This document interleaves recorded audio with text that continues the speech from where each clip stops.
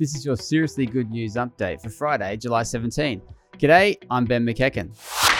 This week, US Megachurch pastor Andy Stanley announced his North Point Community Church in Georgia, which has a weekly congregation of more than 40,000 people.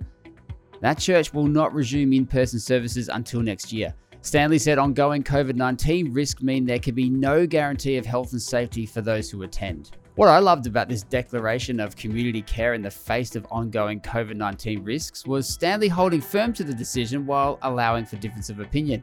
He said, "For some of you in our congregation, this makes perfect sense and you may even be relieved. For others, this seems like an unnecessary precaution, perhaps a lack of faith on my part. And honestly, I get all of that." In Muslim-majority Sudan, apostasy, the renouncing of religious beliefs, was a crime punishable by death. Although it still remains a crime, apostasy no longer attracts the death penalty.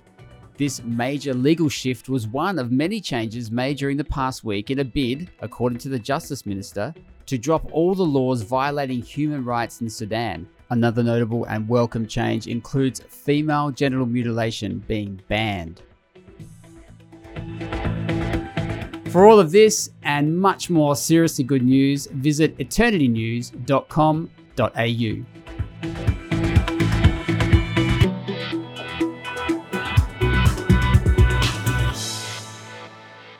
Brought to you by the Eternity Podcast Network.